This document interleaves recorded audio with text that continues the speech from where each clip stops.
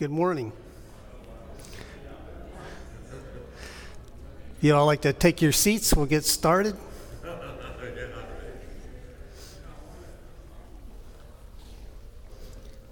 Okay.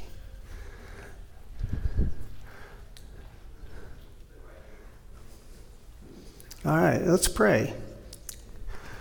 Dear Lord and Heavenly Father, we just thank you for this day that we can come together and we can praise you for your word. And we just thank you that you just bless the speaker, bless this topic, that it would be edifying to all of us and that we would take something away from it. In Jesus' name, amen.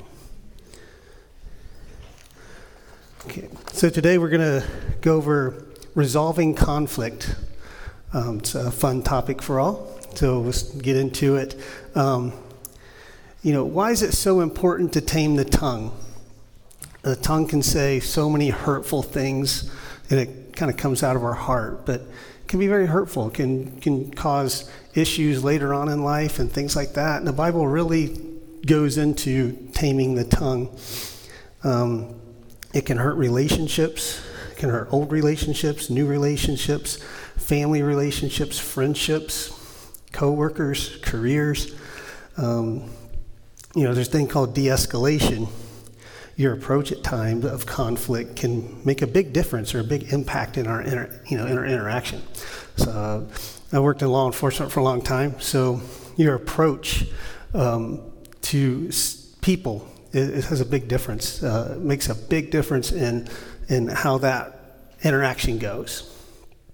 We always call it like de-escalation. So if you come up with somebody aggressively, they're probably going to be aggressively back. If you come up, try to be a little more understanding, compassionate, you might get that back depending whatever they're under the influence of. But those de-escalation is really important. You've heard the eyes are the windows of the soul. But I think it'd be more accurate to state that our hearts are found on our lips. And what does that mean? It's like what comes out of off our tongue is really coming out of our heart and our soul and what we mean. So there's also said, what comes out of our mouths reveals something about our motives and allegiances. Martin Luther is quoted saying that, we are idol factories. And what comes out of our mouths comes out, and what we come out with strongly is an idol, meaning we struggle making these things of little importance to when we're dealing with other people. So, sometimes if we're dealing with idols, then we can kind of poke the bear a little bit and, get a very different reaction than we thought we would. I'm not sure where this comes out. I struggle a lot with being on time. As far as if I'm 5 minutes early, I'm 10 minutes late, and I struggle with that. And that's kind of just being punctual has always been a thing for me, and it's an idol. I know that. I deal with it. I'm not sure if it's innate because my mom wasn't like that, or if just somehow it just comes across that I like being on time. Some of my worst parenting and husband experiences were basically because I was running late. And I say something hurtful to my family or my kids because that idol of being on time is being poked at. And like I said, especially being late to worship, and that's when the enemy does his best work. And I know what you're thinking. Most of you knew us during the stage where me and my wife, we had 3 kids in 4 years. So we're really busy. So you have a young family, unless you have Jedi powers or the Force or something like that, getting to church on time, there's a lot of variables to it, can be very challenging. And challenging to my little idol there. But on one occasion, we were early to church. It was kind of ironic because today's daylight savings time, but we forgot this. This is a long time ago before we had the watches, but we showed up an hour early to church and at the old synagogue and got in the parking lot and nobody was there. Like, this is weird. So we decided to go to breakfast and then we were 10 minutes late. So Okay, so my daughter Emma has 2 nicknames. One was given by Shemaine, Pumpkin Butt. And the other one is kind of ironic because Emma was a D1 cross-country athlete at UNLV. But we always called her One Speed. No matter how late we were, no matter how much I was in a hurry, like, Emma, hurry up. She's like, okay, and just move at the same pace. And I just didn't even miss a beat. So we always called her One Speed. So kind of to resolve this a little bit, there were 2 conversations I had with both Andersons, actually. Mark did an analogy one time on shopping cart righteousness, where he was explaining that, it really bothered him when people didn't put their shopping cart back in the corral.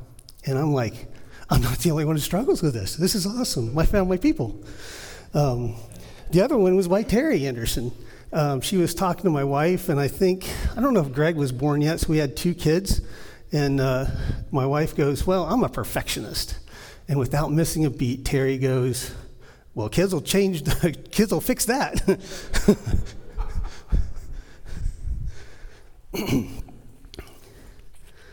So I guess when it comes to like being in a hurry, we always have the driving angry thing. Because, like I said, it's an idol for me to be on time. So if somebody gets in my way, they're in my way. They're in my objective to getting where I want to be. So it causes me some contentiousness in my spirit.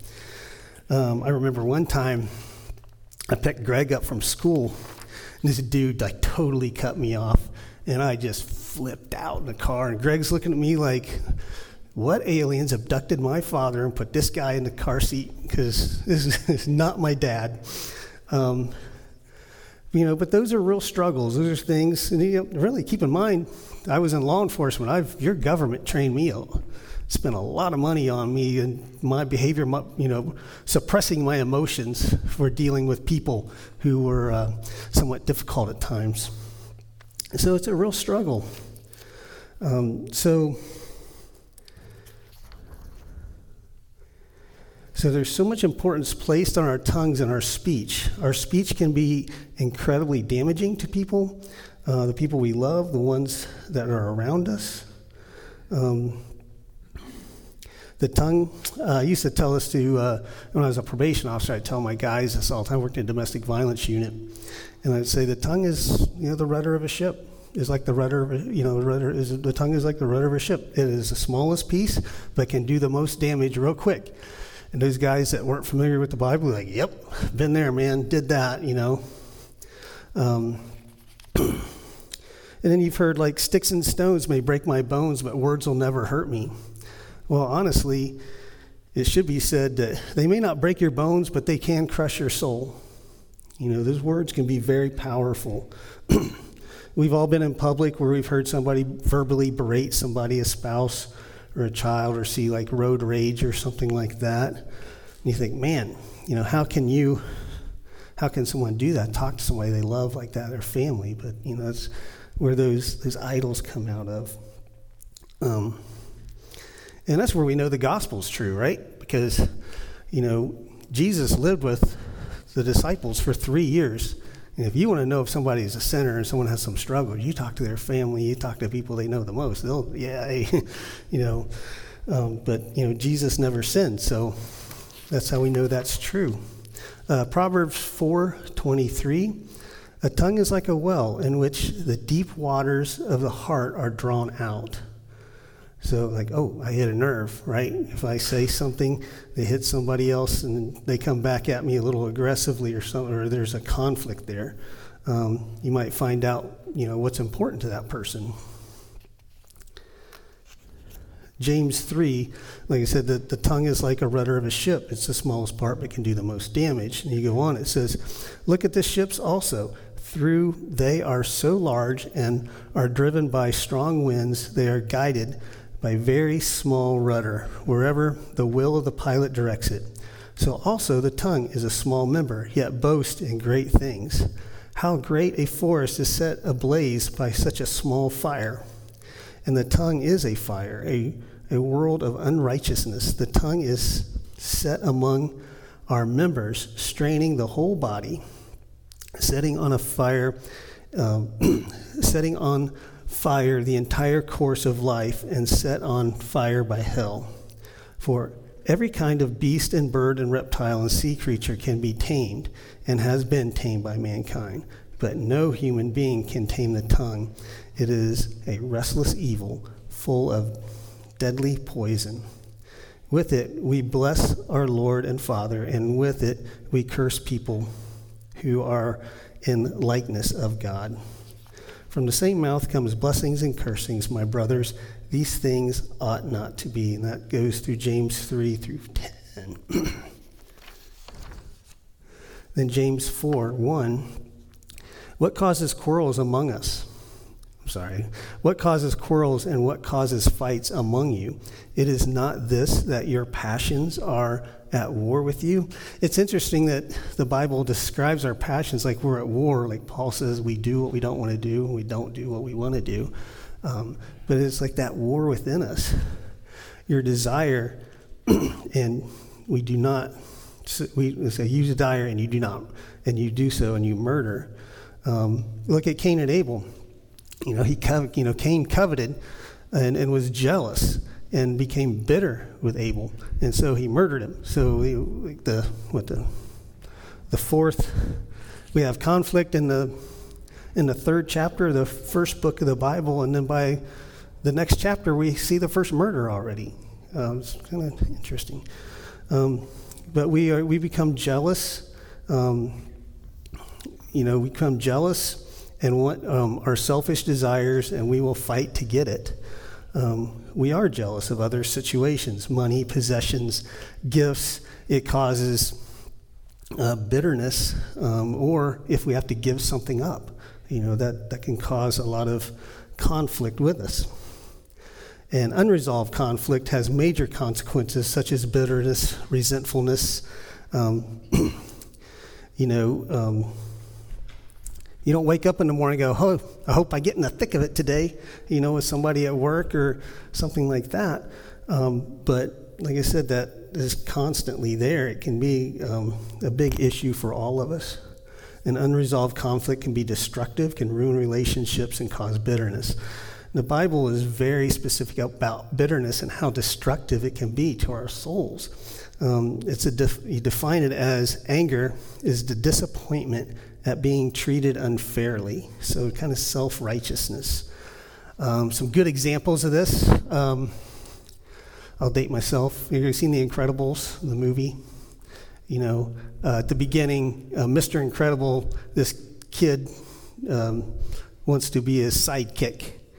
And so he, Mr. Incredible says, I'm not affiliated with you, you need to get out of here. And so the kid leaves.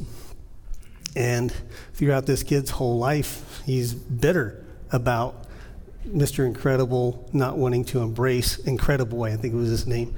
And so he becomes Syndrome, which is Mr. Incredible's nemesis, and comes up with all these weapons to destroy him. Another one is probably my wife's favorite movie, Meet the Robinsons, is, I don't know if you've seen that. So Lewis is a scientist, and he's developing these things as a kid, inventions. And so he's staying up late all night, doing all this stuff, keeping his roommate, Goob, awake. And Goob likes to play baseball. So Lewis is up all night doing his one big invention, and Goob has the championship baseball game the next day. And so he doesn't get any sleep because Lewis is up all night working. And so Lewis misses the game-winning catch because he falls asleep out in the outfield. And then the rest of his life, he becomes bitter, and then he comes back as a nemesis for Lewis and tries to ruin Lewis's life by using a time machine. So those things can fester and cause a lot of issues. Those are just movies, but in real life, we can see that come out. And unresolved conflicts, you'll see that come out like, you get in a discussion with someone, and then all of a sudden something that you thought was resolved, it's not. I don't know if you guys ever been in that situation or not. But you have Proverbs 14:10. The heart knows its own bitterness, and no stranger shares its joy. Bitterness robs us of our joy because we focus on what others have and not the blessings that we've been given. And then Ephesians 4 talks about unity of the body. Starting on verse 31, let all bitterness and wrath and anger and clamor and slander be put out of the way from you, along with malice. And then I discussed Cain and Abel. Cain became very consumed with bitterness for his brother because he felt he was unjustly not found favor. And so he became bitter at that. He's like, I earned this, I did this, and I deserve this. And that's kind of, where all that bitterness can come from. In Acts 8:23, Simon wanted to purchase a gift of the Holy Spirit, and Peter told him, you will be bitter because you think you deserve this. And and Simon goes, please I don't want to be bitter because I know what that does to my soul. It can be incredibly destructive. So what does conflict look like? When our differences become conflict. Sometimes, we said we all have different things, different gifts, different personalities, and that can cause conflict, different relationships. The problem isn't our differences, it's what we do with those differences. Gifts, circumstances, politics, that's always a good one. Environment can become idols. And when something threatens our idols, then we're poking the bear, and I think that's real important to understand with dealing with conflict when you recognize that someone's pushing my buttons, so maybe I need to step back a little bit. So it's like an out-of-control desire. See, something we want too much, even good things, something we will sin to obtain or sin if denied. A desire becomes a demand. What's culture tell us about these things? Culture says, you deserve it, you're worth it. Look out for number one. We are bombarded by ourselves, self-care, importance. Looking inward and is a breeding ground of bitterness. If I deserve something and it is withheld from me, what's going to happen? I deserve this, and I like I said, it can become bitterness without the love of Christ in our lives. So Philippians 2:4. So if there is any encouragement in Christ, any comfort from love, any participation in the Spirit, any affection, any sympathy, complete my joy by being of the same mind, having the same love, being in full accordance and one mind. Do nothing from rivalry or conceit, but humility. Count others more significant than ourselves. Let each of you look not only to his interest, but also to the interest of others. Okay, so we're to look at our own interest, but also to the interest of others. So there's an assumption that we are going to look to our own interest. People are going to look out for their own interest. It's normal. It's expected. It's almost a form of stewardship. But it has the potential to resonate into selfishness if it gets too important to us and we overlook other people's interest. If we're constantly focused on our own interest, then it could rightly be called selfishness. Or if we're constantly focused on others, it's an escape or a conflict avoidance. And that can cause some issues too. So what are some responses to conflict? Escape, a response, a running, denial. Pretend the conflict doesn't exist or refuse to do what we should do to resolve it properly. The flight, we run away from the situation. It's not just fleeing, but avoiding conflict. Problems that have not been resolved usually grow and continue to resurface because they have not been properly resolved. So how I grew up, this is called a pizza incident. Every time I go back to Ohio and I get around my friends I went to high school with, or my daughter, she likes talking about it, and my friends' kids like talking about this. Me and my friend Tom, the way I kind of grew up, I was the youngest, so I got to do pretty much whatever I wanted. But I had to always check in with my mom. No matter what I was doing, this is before cell phones, so I had to get a landlines. Hey, Mom, I'm at so-and-so's house. Fine, you're good. So one night, I didn't do that. And it was over a girl. But I didn't do that, and I wanted to go on a hay rack ride.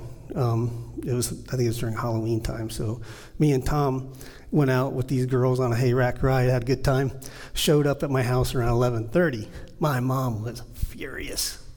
She was furious at me because I never called. She didn't know where I was at. And so she's verbally laying into me, yelling at me. That's kind of the way she did things, just going on. My friend Tom's like, oh my goodness, what is this? So we go upstairs to my room. An hour goes by, and my mom calls from downstairs, hey, you guys want a pizza? So that's an avoidance of something my family would do all the time. We wouldn't really resolve anything. It would just be, I'm going to be mad at you for a while, and then we're not going to talk about it. It didn't happen. That's not the healthiest way to go through life, and especially when you get married. And you decide that's how you resolve conflicts with your wife is, I'm just not going to talk to you for an hour, and then everything's fine, right? That's how it usually works. That doesn't work out too good.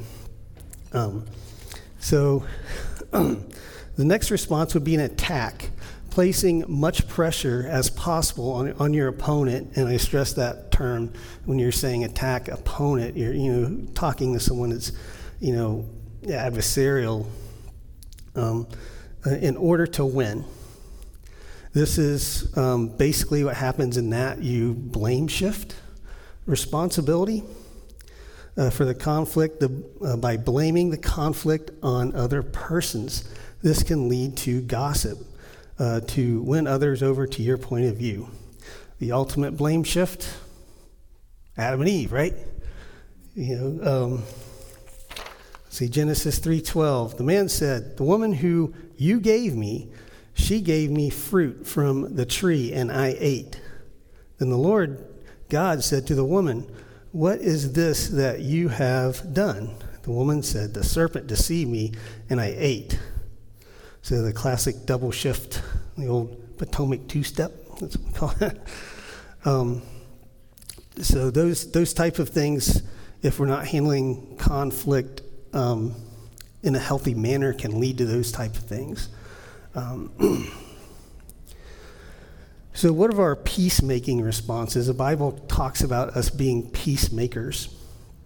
And this next section is really, it goes through, I used a book called Resolving Everyday Conflict. They use the term going to higher ground. So a peacemaking response is going to higher ground.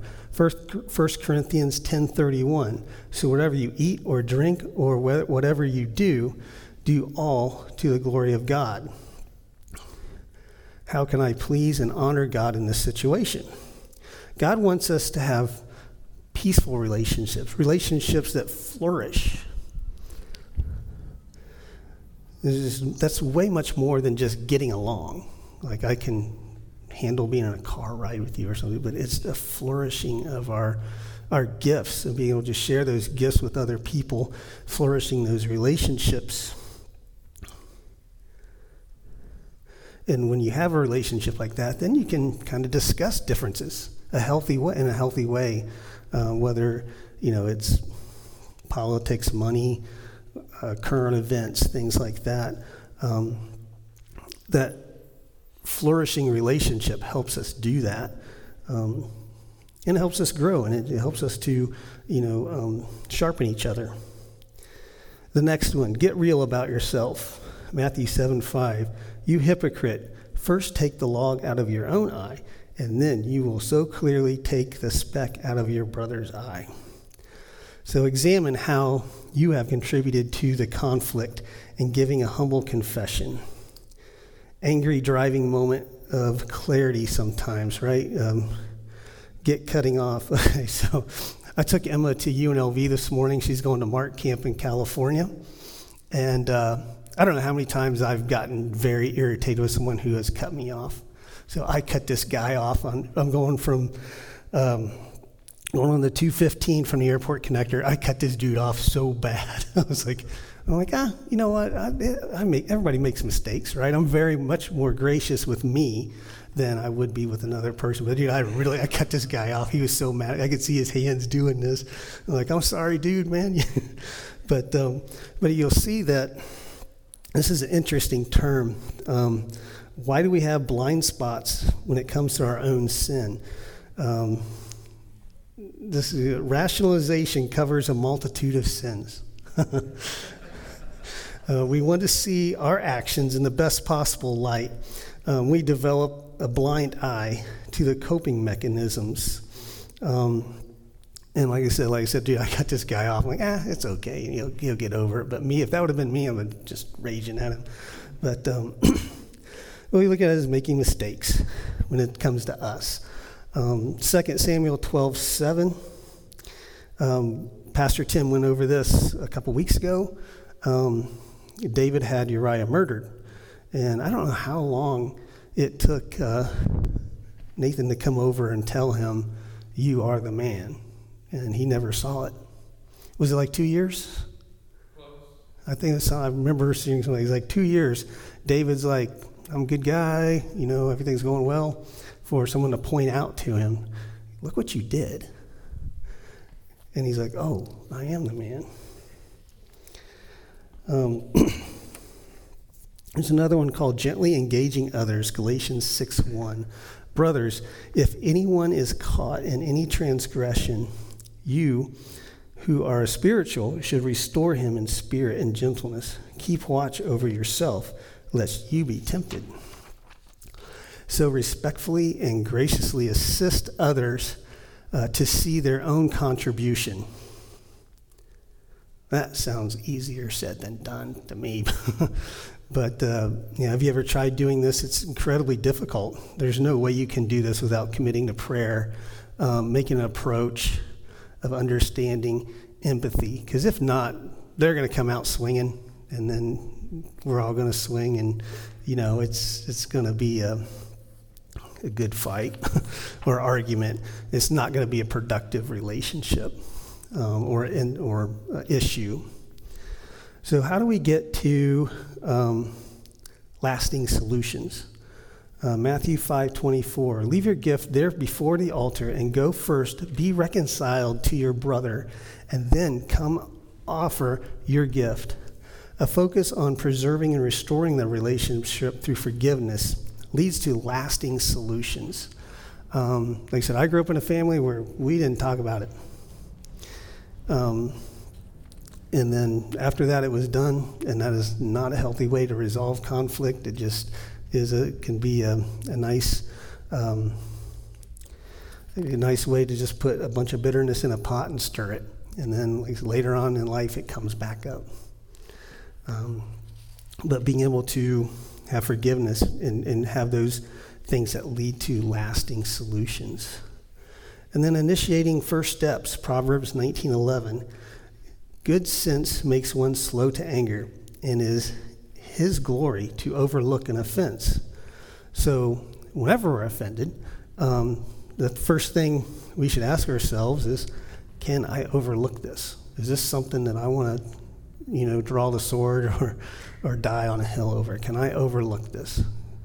And, you got to be careful about that, because it might be also avoiding, right? But many conflicts can be resolved by just overlooking it. And an act of love can put out a fire before it starts. But just be careful we're not avoiding that so it comes up later. In John 13:34-35, a new commandment I give to you, that you love one another. Just as I have loved you, you also are to love one another. By this, all people will know that you are my disciple, if you love one another. So how are we loved? How are we loved in Christ? Are we forgiven, or is there things that God brings back up? We're forgiven. He loved us. He died for us. And that covers a lot of things. John 17:23. Let's see. I in them, and you are in me, that they may become perfect one, so that the world may know that you sent me and loved them, even as I have loved you. So that relationship with the world is tricky. Matthew 22:36-39. See, teaching which is the great commandment in the law. And he said to him, you shall love the Lord your God with all your heart and with all your soul and with all your mind. This is the great commandment and the first commandment. And the second is like it. You shall love your neighbor as yourself. In Ephesians 4:31-32, let all bitterness and wrath and anger and clamor and slander be put away from you, along with all malice. Be kind to one another, tender-hearted, forgiving one another as God in Christ has forgiven you. So we've been forgiven much. So when we look at overlooking an offense, maybe we can be gracious. I mean, that guy who cuts me off, I can say, I've made that same mistake. Or the guy I cut off this morning, she's probably still mad about that.